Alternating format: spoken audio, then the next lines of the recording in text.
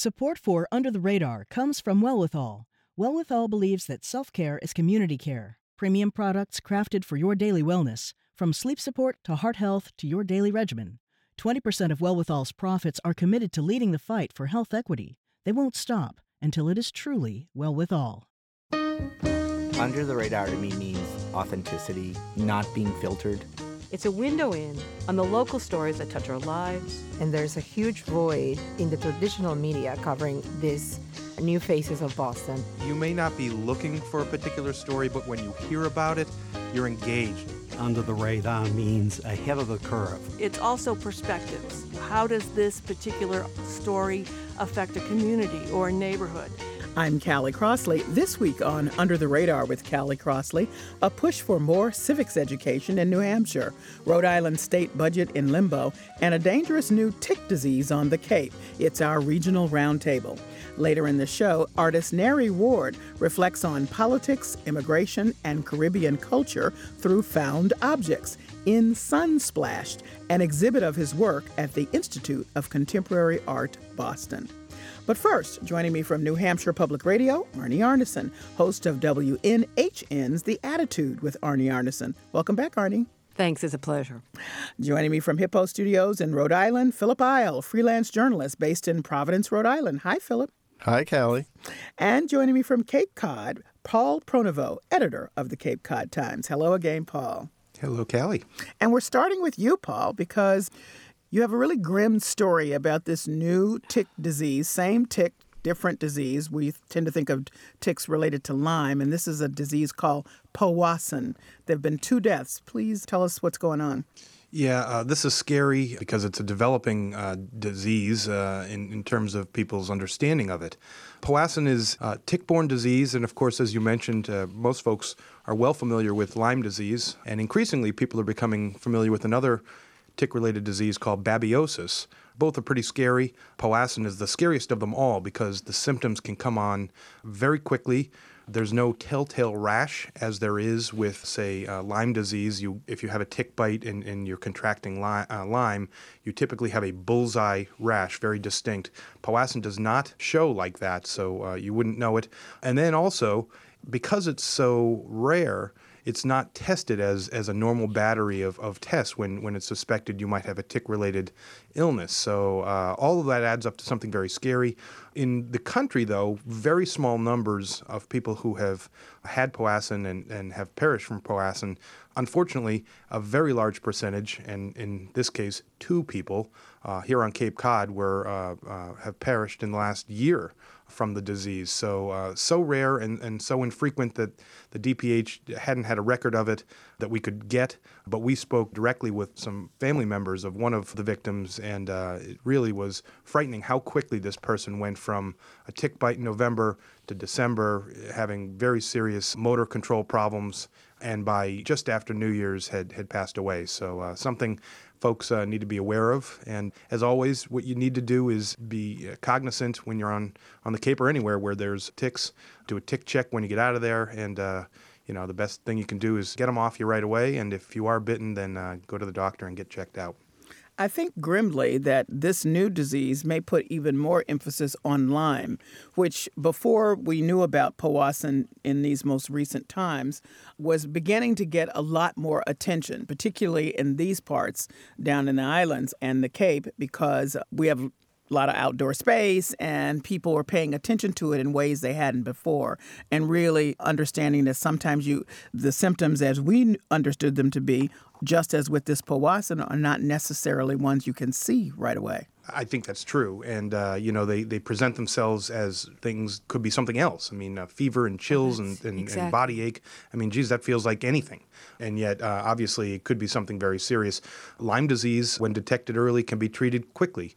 It's a pretty robust treatment of antibiotics, but if done, it can head off some pretty serious issues. If not treated quickly, it can lead to some long-term lingering and painful effects and neurological issues. So I think you're right, Callie. Powassan, because it's so scary, perhaps will put even more light on tick-borne illnesses. And Paul, I think the line in your piece about the fact that the virus is shown to be transmitted within 15 minutes of a bite. that doesn't give you a long window to address this issue, number one. And number two, I guess I'm curious, does it always affect people this way? If you get bitten by this kind of a tick, is the assumption is you will die, or do some people not even react to it? Because one of the concerns I have is it looks so normal. You know what I mean? There's no telltale signs, and you have a headache. I have a headache too right now, but that doesn't mean that I was bitten by a tick. So my question is, one, have we actually tested enough for this kind of tick to even know whether the numbers are only 10, number one? Because as you said, it's not the normal thing you do. And because it's transmitted so quickly, it's kind of frightening to think that, it's such a rare event, or is it that we really haven't been aware of its existence, so therefore we haven't made that assumption? I agree. And even though it's been around since the 50s, I think you're absolutely right. I don't know that there have been enough documented cases and tests to truly prove out what we're dealing with. It's not always fatal. We know that. There have been folks who have been treated and been okay, but you can very quickly develop serious effects from it if not treated quickly. So it's important to catch right away. And again, as we're saying here, there aren't a lot of outward signs. So really the key is, I think, for you to know that you've had a tick, you've been bitten, and to go in and get tested. And hopefully it will become, the testing for powassan will become part of the general protocol. It isn't at this point, and hopefully it will, because obviously, even though rare, because it's so serious, you would think they'd want to be including this among the tests. Well, thanks for letting us know about it, and so now we can be aware, so we can work with our physicians to be on top of this. And also, I walk my dog in the woods every single day, and the very first thing we do once we get out back onto pavement is I check her all over, and I check myself all over. That's really the key is prevention. Exactly. Let me move on to Rhode Island and you, Philip, because I heard this morning that Illinois had settled its budget issues, and they now had a budget. We also heard over the weekend very prominently the story about New Jersey and Governor Chris Christie in the midst of a government shutdown in New Jersey because they didn't have a budget, but now they passed one, that he was sitting on a beach that was closed to the public because they didn't have the funds to keep that beach open, ostensibly, but he was able to use the beach in front of his governor's house.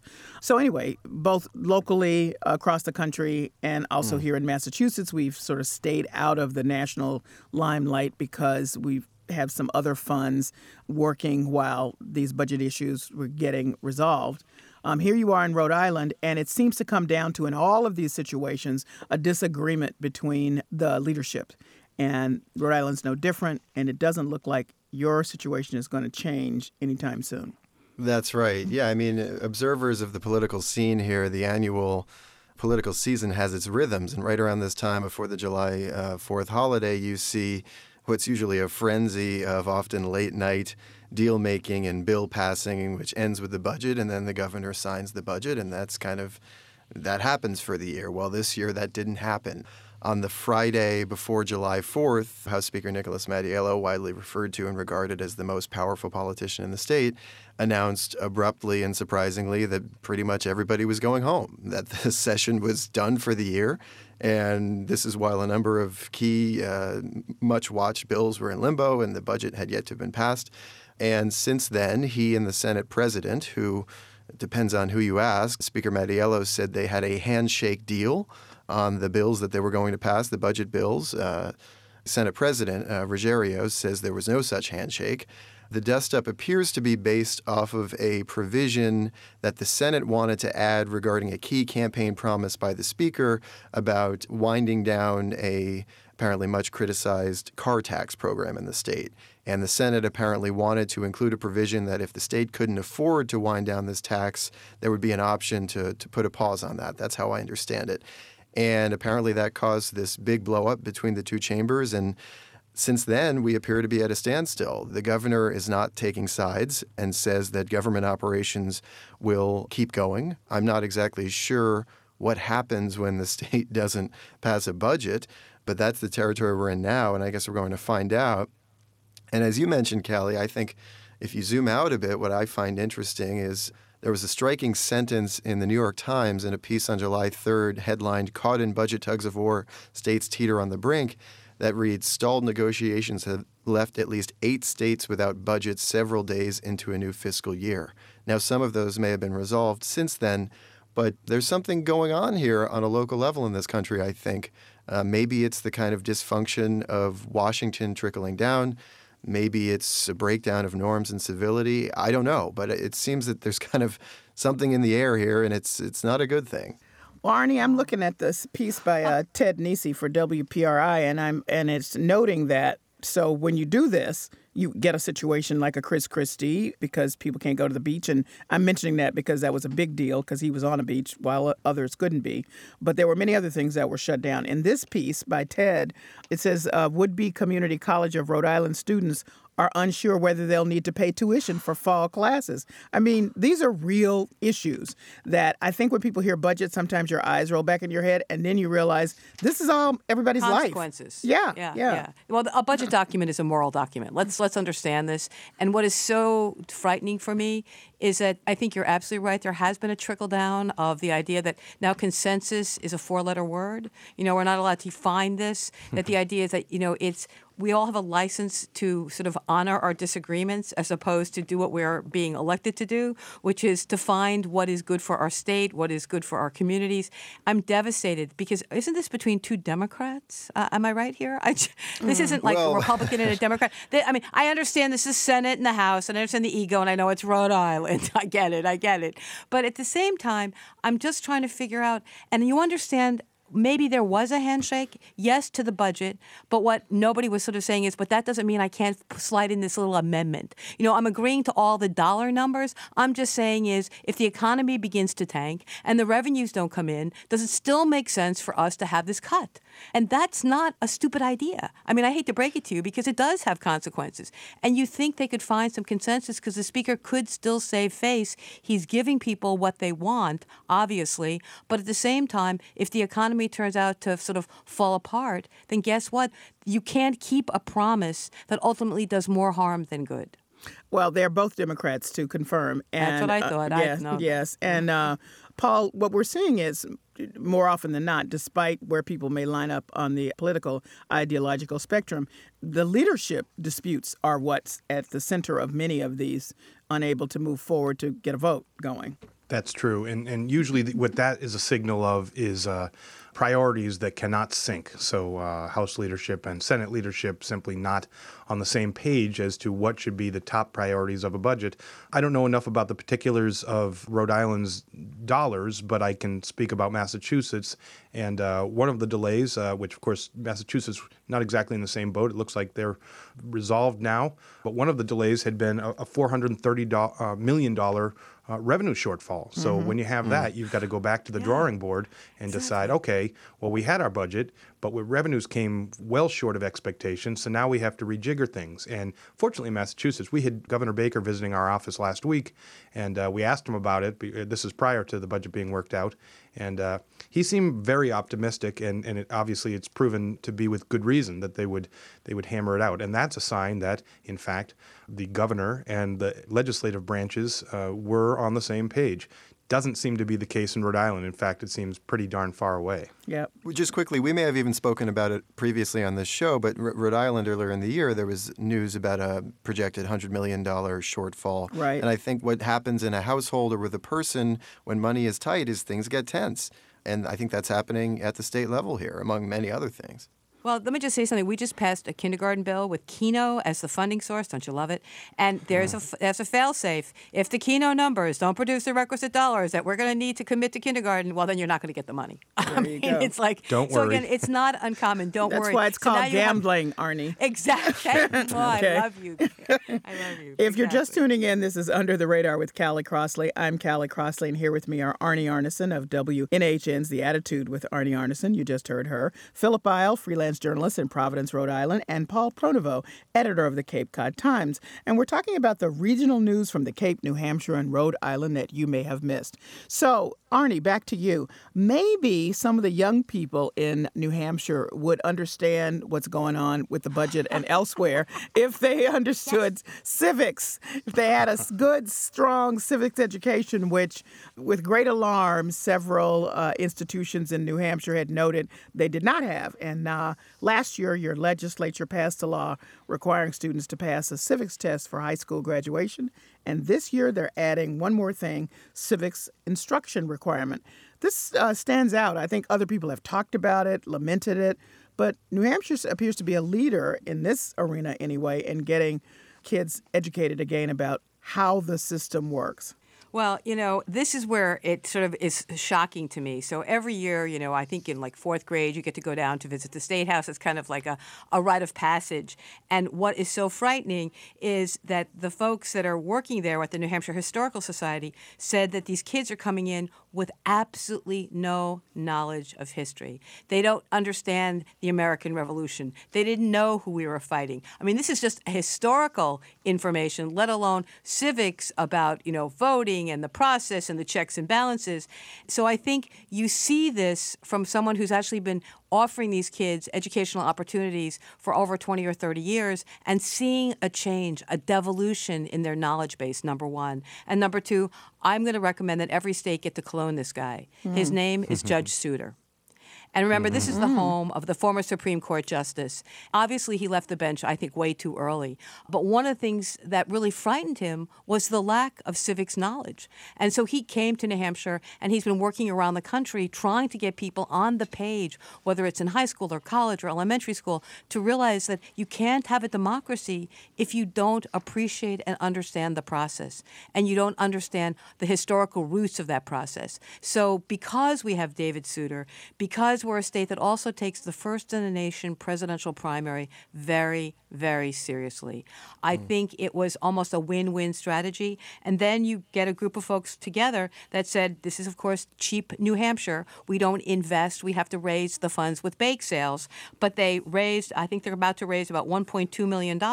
And, of course, it's the Bar Association, and it's the Humanities, and it's the Institute for Civics Education, the Charitable Foundation. So we're having our bake sale for civics education, but they're going to raise the money and provide the curriculum, which I think is so important. But this can't be a New Hampshire story. This has to be a national story. I mean, we're frightened by what's happening with the media. We're all in the media. We get that. We're frightened with what people don't understand about the process, including our own president. So I'm not going to blame the top. I'm going to start blaming us for not educating our kids, because if they have this knowledge, they actually have a weapon.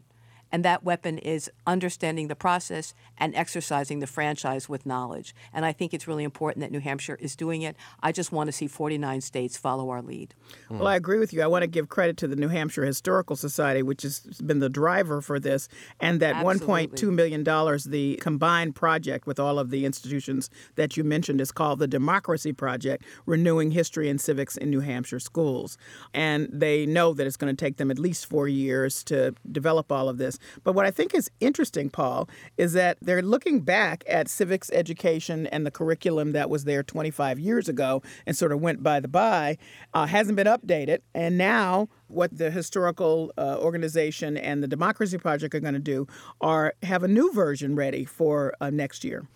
And really, I'm so glad to hear this. As someone who went to a humanities-based college, I can tell you that while the skills are not directly transferable, the ability to think, the ability to understand your world on a larger level is critically important as part of our educational foundation. And yet, those are exactly the programs that are getting squeezed out by standardized testing, by a focus on STEM education. And these things, of course, deserve great merit. Of course we should have STEM education. Of course we should have testing to understand where our students are falling on the spectrum.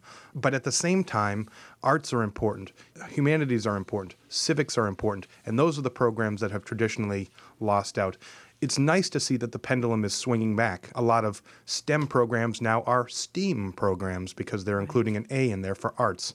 And certainly what's happening here in New Hampshire with a push for civics education is critically important. When I was reading about this story that Arnie had shared with us and realizing that people didn't know some of the fundamentals of the Declaration of Independence and reading it in this time, just of course around Independence Day, you think to yourself, how is that possible? And how is that possible, especially here in New England, where it's the cradle of democracy? And yet, of course, it is possible. And it's possible because, again, it comes back to priorities. And if these things are not prioritized, over 5 years, 10 years, 25 years, they're lost. And so it's good to see that people are recognizing that and trying to reverse that course. Well, I just wanted to highlight the depth of the lack of knowledge that the head of the New Hampshire Historical Society said the students who were coming through the State House did not know that we, meaning America, had fought the British. And I want to follow that up with just this past weekend when NPR did its traditional tweeting of the Declaration of Independence, the exact words of the Declaration of Independence. This is a national program. It went everywhere. The kind of response they got from your quote-unquote regular Americans who did not recognize the words of the Declaration of Independence and who were furious that they thought that NPR was putting forth some agenda. Right. And this was the Declaration of Independence. So, Philip, we're in bad shape here. Amen. Amen. Well, look, we could spend a whole show on this, and I'm going to try to be really brief. I'll add a couple things. One, a lot of people like to boast, and rightly so, that we're the world's oldest democracy. Well, this is the downside of that, because you get complacency, and you get ignorance, and you see these countries around the world that are new to democracy, and you see the kind of voter turnout they have in their first elections, and you compare it to ours, and it's just night and day. So I think that's one thing. Another thing is, for July 4th, the NewsHour and Marist did a poll asking really, I think, just 2 questions that came out with some alarming results. These are adult Americans.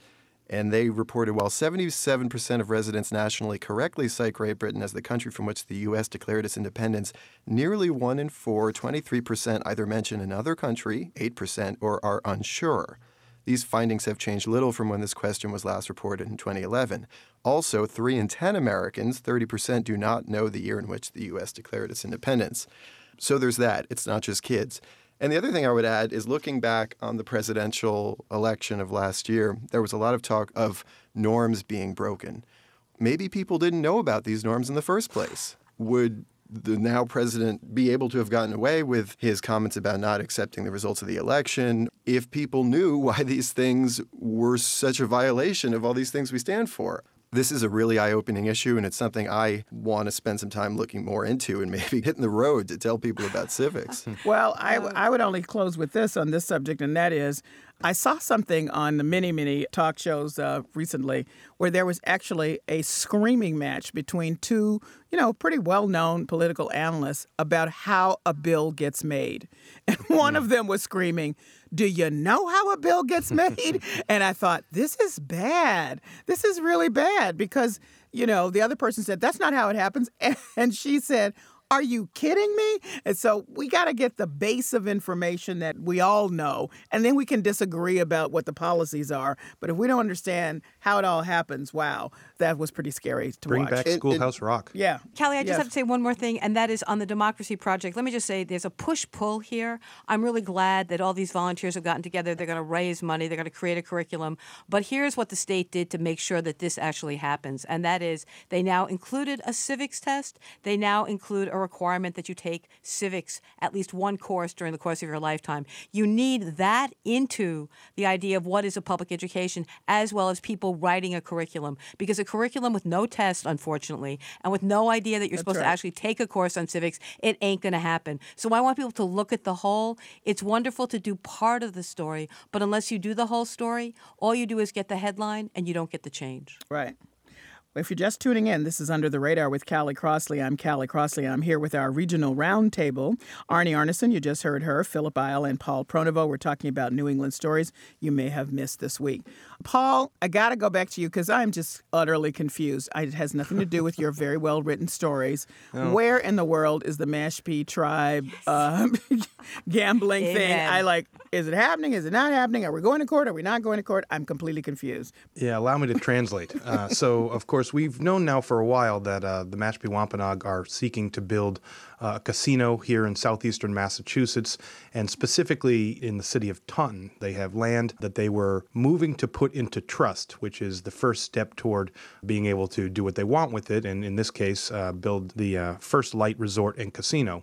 Neighbors of the community, both in Taunton and around Taunton, filed suit trying to block them, frankly, because they didn't want a casino in their backyard. And, I can see why some people would not. And so one of their contentions in court was that the tribe did not have rights to establish this land into trust. So really, at the base of it, it's a land dispute and it's a rights dispute. So the tribe has tried a couple different avenues to try to beat this back. And first of all, of course, they're fighting these neighbors in court.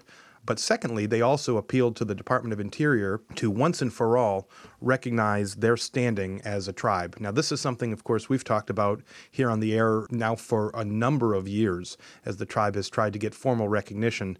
They were on the cusp of it, I think maybe 2 or 3 years back, and there was a ruling related actually to a Rhode Island tribe. It is known as the Carcieri ruling that said if you were not a recognized tribe before 1934, then you were out of luck, that you wouldn't be recognized again. Now, the Mashpee Wampanoag say we've been a tribe since before when the first white people came to this country. We welcomed them at the first Thanksgiving. So they're outraged by the fact that they may not be recognized. Come back to the courts and to the Department of Interior. So they've been asking for basically a very technical ruling from the Interior Department. They were supposed to get that answer, and if it was answered in their favor, they would no longer have to fight in court, essentially. Well, it looked like, though it was never publicly announced, that the Interior Department was going to rule against them. So they made an effort to withdraw that effort at the last second. Instead, the Interior Department said, nope, we're going to continue to march forward. That looked like bad news on one day. Fast forward 2 days later, and it seems that a letter surfaced from the Interior Department saying that they were going to look at a very small and obscure standard. Basically, that it would be the state government, not the federal government, that could be recognizing you, and then that would count. Looks like that's probably going to fall in their favor, so they're standing and waiting, as they have been for a long time waiting.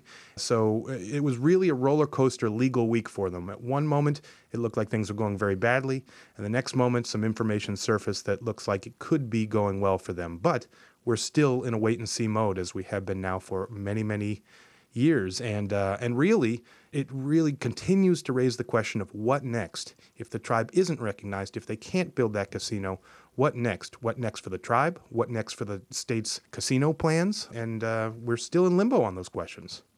Well, I'm going to leave it there because we're still in limbo in this discussion. I just liked for it to update it, and I thought, this is too tangled for me. You're the best guy to do it, so thank you very much. So let me move on back to New Hampshire, Arnie. And New Hampshire is right in the middle of this voter election, the presidential election in the commission. epicenter. Yes, they're at the epicenter. So briefly, the Presidential Commission on Election Integrity has asked each state to provide information to it, which includes names and addresses, birth dates, last 4 digits of the Social Security numbers, and on and on. Many states, more than 44, have either flatly rejected, said no, or partially rejected the request. And in New Hampshire, and this is an evolving thing, in New Hampshire, a couple of lawmakers have now filed a lawsuit with the ACLU saying we're going to block New Hampshire's ability to send any of this information to President Trump's Commission on Election Fraud. And you we have been at the epicenter of this story for a long time, Callie, in part because Chris Sununu went on a radio talk show in Massachusetts just before the election and basically was talking about the busloads of voters that were going to come from your state, Massachusetts, and drive into New Hampshire and vote illegally. And obviously that explains why Hillary Clinton won New Hampshire, was because of all those illegal Massachusetts voters deciding that they were going to spend a day on Election Day and vote in our election. He, of course, had to then end up backing away from that because Chris Sununu won the election. So those voters didn't do a very effective job. They only voted, apparently, for Hillary and then left. Anyway, there are about 44 states that have either rejected in its entirety or at least partial information to the Pence-Kobach Commission. It turns out that Chris Sununu, no surprise, he's a big supporter of Donald Trump, and since he's the one that planted that false story, he has to sort of continue along that false line. So he has said, absolutely, we should provide this information. Our Secretary of State, Bill Gardner, by the way, he's the longest-serving Secretary of State in U.S. history. He has been Secretary of State candidate since Chris Sununu was 2 years old. He also has agreed to do this. People are beginning to wonder why. He's always said there's never been a problem, but he's serving on the Pence-Kobach Commission, so perhaps that's one of the reasons he's easily more influenced now. He's never been a stand-up person when it comes to sort of these kinds of issues, so I'm a little bit nervous here. But what it turned out is New Hampshire is a very libertarian state. We don't trust sharing information with anyone, and it turns out that Neil Kirk, who is known in the New Hampshire House as Mr. Privacy, and Senator Betty Lasky and the ACLU have filed suit against the Pence-Kobach Commission, saying that this is against our laws to share this information. And just as a sidebar information, just to let you know, it may have turned out that the Pence-Kobach Commission may have violated federal laws in making this request because they didn't actually cross their T's and dot their I's when they were scooping up all this information. So a lot of people are very, very concerned about this because is this really about voter integrity, or is this an attempt to sort of compile information for eventual voter suppression? And I just want folks to know that one of the big stories you hear all the time, everyone, is, oh, look at these people. For example, even in the Trump family, they were registered to vote in 2 places. Obviously, this is about abuse. This is about manipulation. I'm going to ask the panel here. I don't know if you've moved, but I've moved over the course of my lifetime. I moved from Minnesota to Vermont to New York to New Hampshire. Did you ever notify the former place in which you live that your name should be taken off the voter registration forms? No. I never called Minnesota. I never called Vermont. So I just want people to know that sounds questionable and suspicious, but I bet you 98% of us have never, ever called another state once we left, and I don't think there's a problem with that. Well, in addition to the voter suppression, there's also voter intimidation, which has already worked. There are people in some states where the states have said, maybe we'll send some who've said, I will not vote if you're going to send my personal information. We should note now, recently we found out that that information will go to some big data file at the White House, and Vice President Pence is overseeing that. Also noteworthy, Chris Kobach, who is Deputy Director of the Commission and also Secretary of State for Kansas, has refused to turn over information to the own commission that is requested by his commission. So there we are with this, and this is going to be a topic of conversation across the way. I would note that in most New England states, the secretaries of state or election officials have said flat out no or partially no. And I would also note, which is very important in this situation, which is fraught with a lot of partisanship, that the rejection of this request is very bipartisan.